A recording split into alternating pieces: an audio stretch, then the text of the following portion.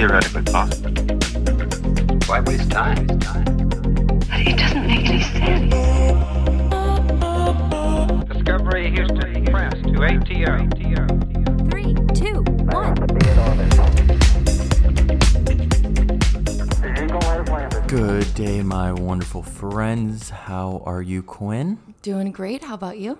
I'm very good. I'm looking forward to this conversation. We went on a bit of an exploration yesterday, but we didn't do it in the real world. We did it in the virtual space, which is a bit weird, but that's the way we do it. It's not weird. It's maybe weird to people who have never experienced it before, but it makes sense. I mean, think about how many hours a day you are actually on the internet. You are in a virtual world. You are in a virtual state of mind, right? Where you're not actually physically interacting with things other than what's digitally there. That's interesting. I mean, it makes you question what is the term for a world. But yes, this was as if we had an avatar and we were walking around exploring. I mean, a lot of people probably do this on a daily basis with video games nowadays. Yeah. But we are not gamers. I barely play video games. Actually, I don't even freaking play video games. I mean, let's keep it real. But some people, there's some people that live more in the video game world than they do in the real world. Yeah. And this virtual world that we were playing around in, it's not a video game.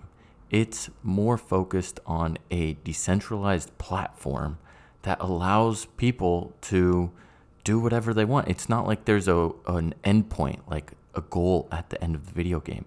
It's more about kind of, for us, it was all about exploration. Like, hey, what's over here? Hey, what's this over here? What can we do? And we did it together. You did it on your computer. I did it on mine. And we walked around together and we explored some different areas. Yeah, so we were exploring Decentraland. That is one of these decentralized virtual worlds. And what makes it decentralized is it's essentially, usually when you go on Facebook, that's a centralized world, right? Platform where the servers are owned by Facebook. Everything is owned by Facebook. So therefore they have the power to take whatever they want down or to restrict things, right? Which can be good or bad in certain situations. Now, the decentral part of this world is that there is no single server. There is no single entity that any one other entity, like a business, actually owns. It's dispersed and it's distributed all around the world. So there are different servers. So it's basically a land in which it would be very, very difficult, nearly impossible to actually shut down because it is dispersed all around the world on different servers, right? So Decentraland was really interesting because this is definitely one of the major ones in the world of decentralized virtual worlds, right? Using blockchain technology, essentially, to create this. And so it was really, really fun to do it with you, I think. But we did, the experience, I mean, it really opened our eyes to potentially what this could be in the future and how far it might have to go. Yeah. I want to try to really make sure that we're explaining it as clear as possible because it's so difficult to explain, but you did an excellent job. When it comes to a decentralized world, it's as though it's the internet. No one owns the internet and no one can have partial ownership of the internet. If you go to a website on the internet, that website is centralized in some form or another. Right. And that's kind of what Decentraland provides, is it's like the internet, and you can actually buy things in this virtual world that you have ownership of, and you can make money in that decentralized land that you own. So a lot of businesses or individuals have taken different parts of land in Decentraland, and now it's going for a lot of money. I mean, we're talking 5 figures. I think it's over $50K for little plots of land now. And on this land, you can sell different things like pieces of art or virtual clothing. It sounds weird, I know. You can also go on there and gamble. There's a lot of virtual casinos. So you go into a casino, there's fake little like bots, and you can go and play blackjack or roulette. And you can play with your friends. And you can, if you lose your money, it doesn't go back to Decentraland. It goes to the owner of the casino, the person who bought the virtual land and built a virtual casino on it. And so it is really a whole nother world. And I've only experienced, this is the second virtual world that we've participated in. The first one being Crypto Voxels. So this is all brand new to us, and I think it would be fun to just share with our friends our experience of it.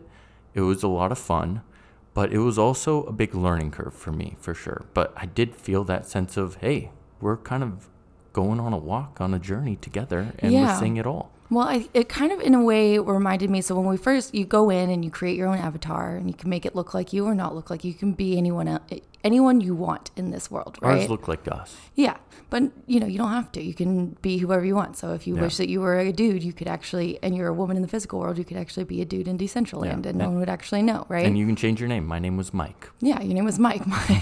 Mine was Feinstein, which is just a funny little name that John has come up with. And it's just like, you could be pseudonymous, you could be completely anonymous, or you can be who you are, right? It's completely up to you. But what it reminded me of when we were first exploring and walking around was kind of similar to the way that we explore and walk around a new place that we've traveled to, right? So, when we traveled over to Vietnam and we went to the beach town Moi Ne, for example, we didn't know very much about Moi Ne. There wasn't very much on the internet to talk about. Like, there are videos, that kind of show what to do or where to go or whatever, kind of.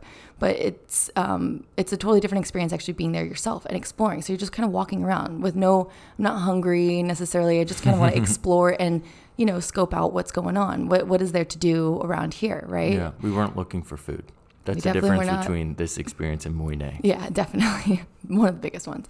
So you go in and when you enter, you drop in. If you don't have a specific area that you've linked to drop into, it puts you into this area where it's kind of like the beginner, like, here you are in Decentraland, welcome. It's the Decentraland like a center Plaza. hub. Yeah, it's a plaza. And it basically kind of helps inform whoever is there for the first time, or maybe you've been there several times, but it helps navigate where you want to go. And it was really interesting. And the bots in there, so there are bots in there that are programmed to basically help individuals navigate and explore and learn more about Decentraland. And the bots are, they could be as simple as just, here, what do you want to learn about? Are you interested in NFT art? Okay. And you say yes. And so then that bot is programmed to essentially list out all the different places that you can go and see and explore NFT art. And it actually allows you to just, when you're interested in one specific area, as they're listing it, you can just click on it and it'll actually just put you right there. And so that's one type of bot. And then another type of bot would be, AI, where it's actually conversing with you. And we didn't experience that. We really interacted with the ones that were already programmed there to just kind of help beginners, because we were beginners. This is our first time really exploring this space. Yeah, we're basically learning the controls in real time. Yeah. And you can do a lot with the controls. Not only can you choose where you look and the view of it, but you could wave, you could dance. I blew my wife a kiss. There's all different things you can do in Decentraland to give your personality a little more character in the virtual world. And so it was very fun. The other thing I want to mention is in that central plaza, there's on the walls different things that are going on, specifically like, hey, there's an event going on over here, and it'll tell you how many people are at that live event. And sometimes it could be like an art gallery opening, and the owner of the art or the artist itself, him or herself, is presenting their art, and you can go and you can attend. And then there's also different areas for games. And what I really like about the wall is it tells you how many people are in each area. So hey, I'm going into a crowded area, or hey, I'm going to this place and I'm just going to be alone. And you get to pick and choose. And you click it and literally you're teleported there just in a few seconds, and all of a sudden, new area to explore. Yeah, it's really, really fascinating. And you can actually click on the, map at any time and see where you are at, and actually just go ahead and explore from a super macro point of view, right? Like as if you were in a helicopter and just wanting to say, okay, what's over here? What's over there? Oh, I want to go over here because it seems like this is some sort of like a casino district, or this is the art district or whatever. And I don't know exactly where I want to go, but I know I want to be in that art district. So let's go over here. And you can, and so you start realizing that this world is literally being built out in real time, right? There are lots of empty lands. There are lots of plots that people own, but there's nothing built on them either. And so right now, early days, very, very early days, there are places where people are building out different buildings for different uses, right? So you've got like museums, you've got skate parks, you've got I mean, you've got casinos, which are also really interesting as well. It's like Vegas in the Decentraland. You got clubs. You got clubs. Like a jazz club. There's a EDM club. So there's a lot to explore. What were some of the highlights for you when we were checking it out? Yeah, so I really liked when you got dropped in to the Decentraland Plaza. There were, like John said, those boards where there were live events and you could see how many people were there and you can go and explore that way. You could also, there was a diving board where there was a fountain that just went down and you didn't know where it went. You could just jump off the diving board and go down into that. And where it took you was this futuristic bar that kind of almost reminded me of, the bar in Star Wars, where Boba Fett is, and people are sitting at different booths and different, or at the bar, and you can go and talk to them. Those people are those are the bots that you could interact with and say, okay, well, what am I interested in? You just don't know exactly what they're going to be talking to you about, but you go and you interact. So it's kind of teaching the behavior of what you can do. Like you can speak to people. And so I thought that was really interesting. And that's how I then eventually got to explore different parts of Decentraland. There's this one district called the Voltaire district, which is the art district. Like it's really focused on NFT art and museums and stuff like that. But when I was talking to the bot, I wanted to see how far it went. Like basically, like what are all the different aspects of NFT art that Decentraland can offer besides that one area that we kind of know is where most of the art is going down. And it suggested a new underground skate park where a lot of, underground NFT artists and musicians and X, Y, and Z are. And I was like, oh, well, that sounds kind of cool. So I went there and it was a skate park. And I just thought like, okay, well, can I skate here? What's going on here? And there were definitely, pieces of art, digital art displayed all over the place. And it was just really interesting because it made me think about, if I could, because John, was a huge skateboarder when he was younger. And that's a huge part, I think, of some of the underground culture with NFT digital art also. It's kind of akin to the ethos of the skating community as well. And so to me, it made me think, oh, well, if you could build a skate park, what would your dream skate park be? And that just, I know it sounds really simple, but what else could have made me think that? Being there made me really think like, what would be the coolest skate park that I could ever envision? And you can build it in there. Yeah. And it would cost way less money. Yeah. It would cost way less money, that's for sure. Because the only resource that's required is basically time. Right. And the program that you're using to create it. So it's very interesting. There are some cons that I do want to talk about. And the first con that I want to bring up is it is very demanding on computers. Yeah. We have decent computers. I mean, we're not like super gamers and we don't have like the top tier item. I would say we have one of our computers is really, really good. One is okay. And it overheated both of our computers pretty quickly. And I think that's because virtual reality is very demanding on a computer. When we did it in Stillwater at the virtual reality lab, they had to have a special gaming computer to be able to load the graphics quickly and allow real-time interactions. And for just a laptop, it's difficult. I think gaming computers are something that's essential, and I think we're going to see that. We're going to see the computers adapt to this technology to enable it to be a bit of a smoother experience. Yeah. And the graphics themselves, they don't look like, real life. It's not bad. It reminds me a little bit of like Better Than We graphics. So they're like cartoons. You can definitely see features.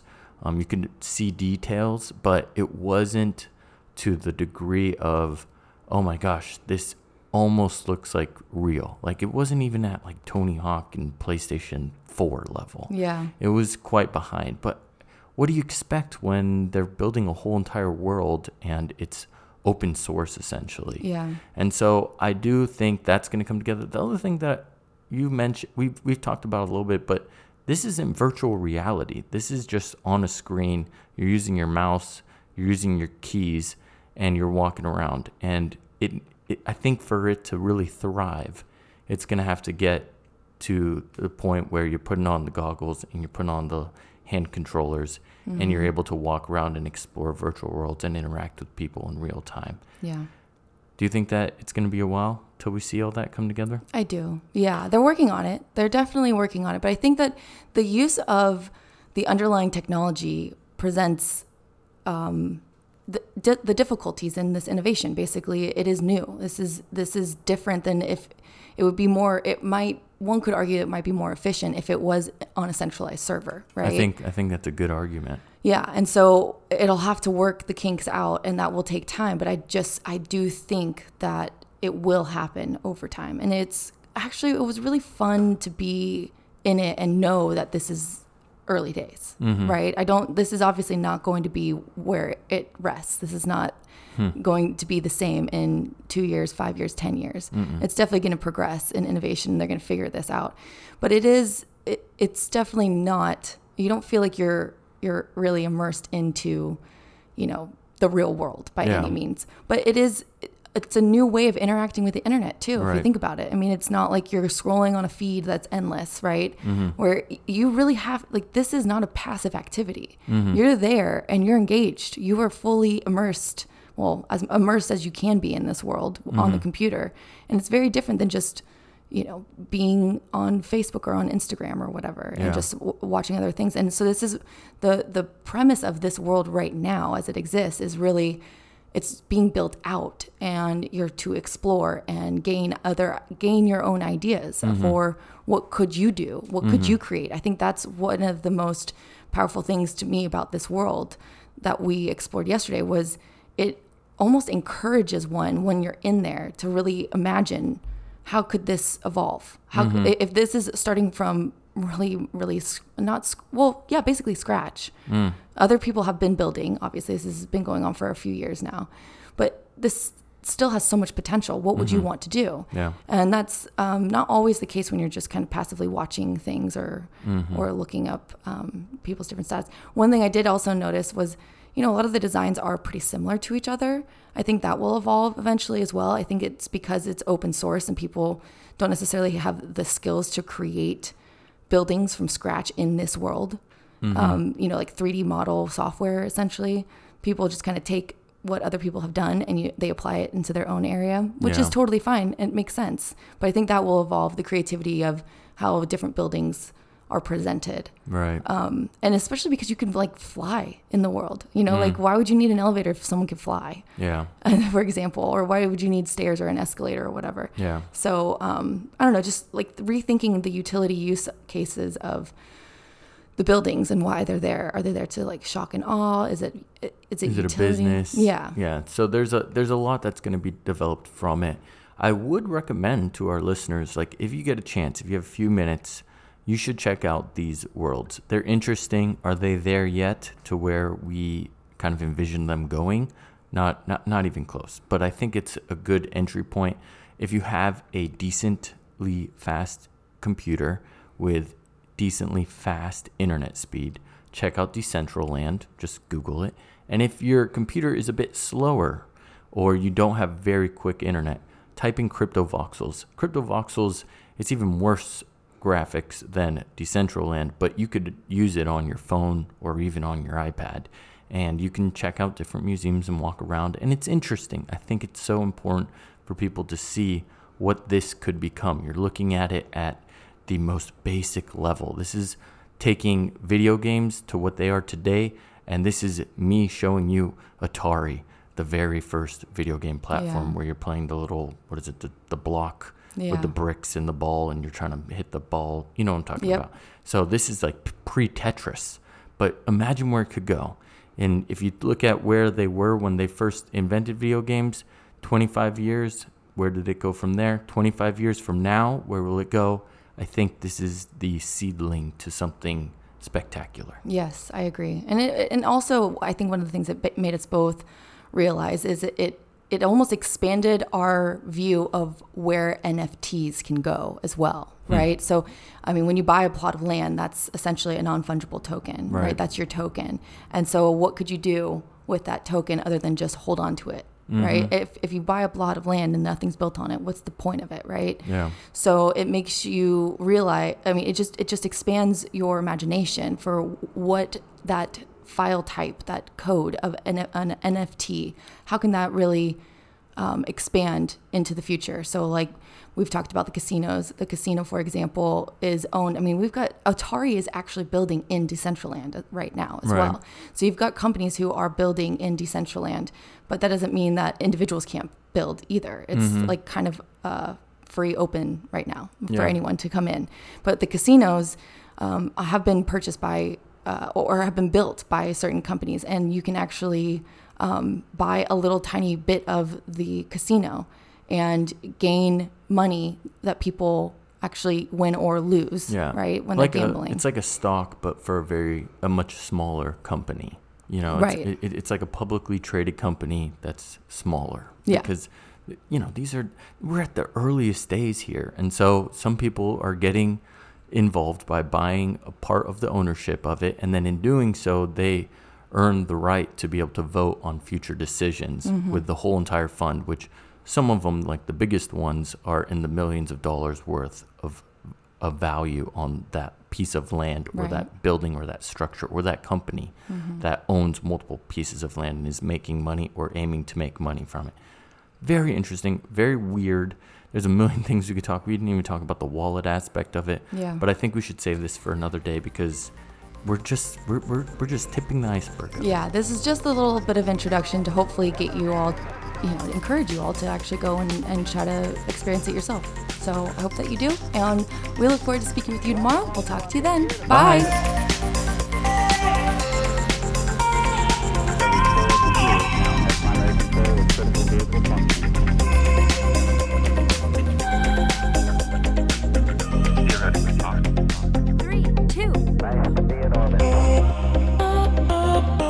Discovery Houston Press to ATO.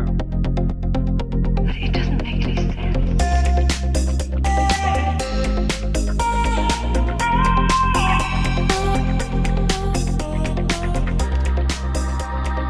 We hope you've enjoyed this journey through sound.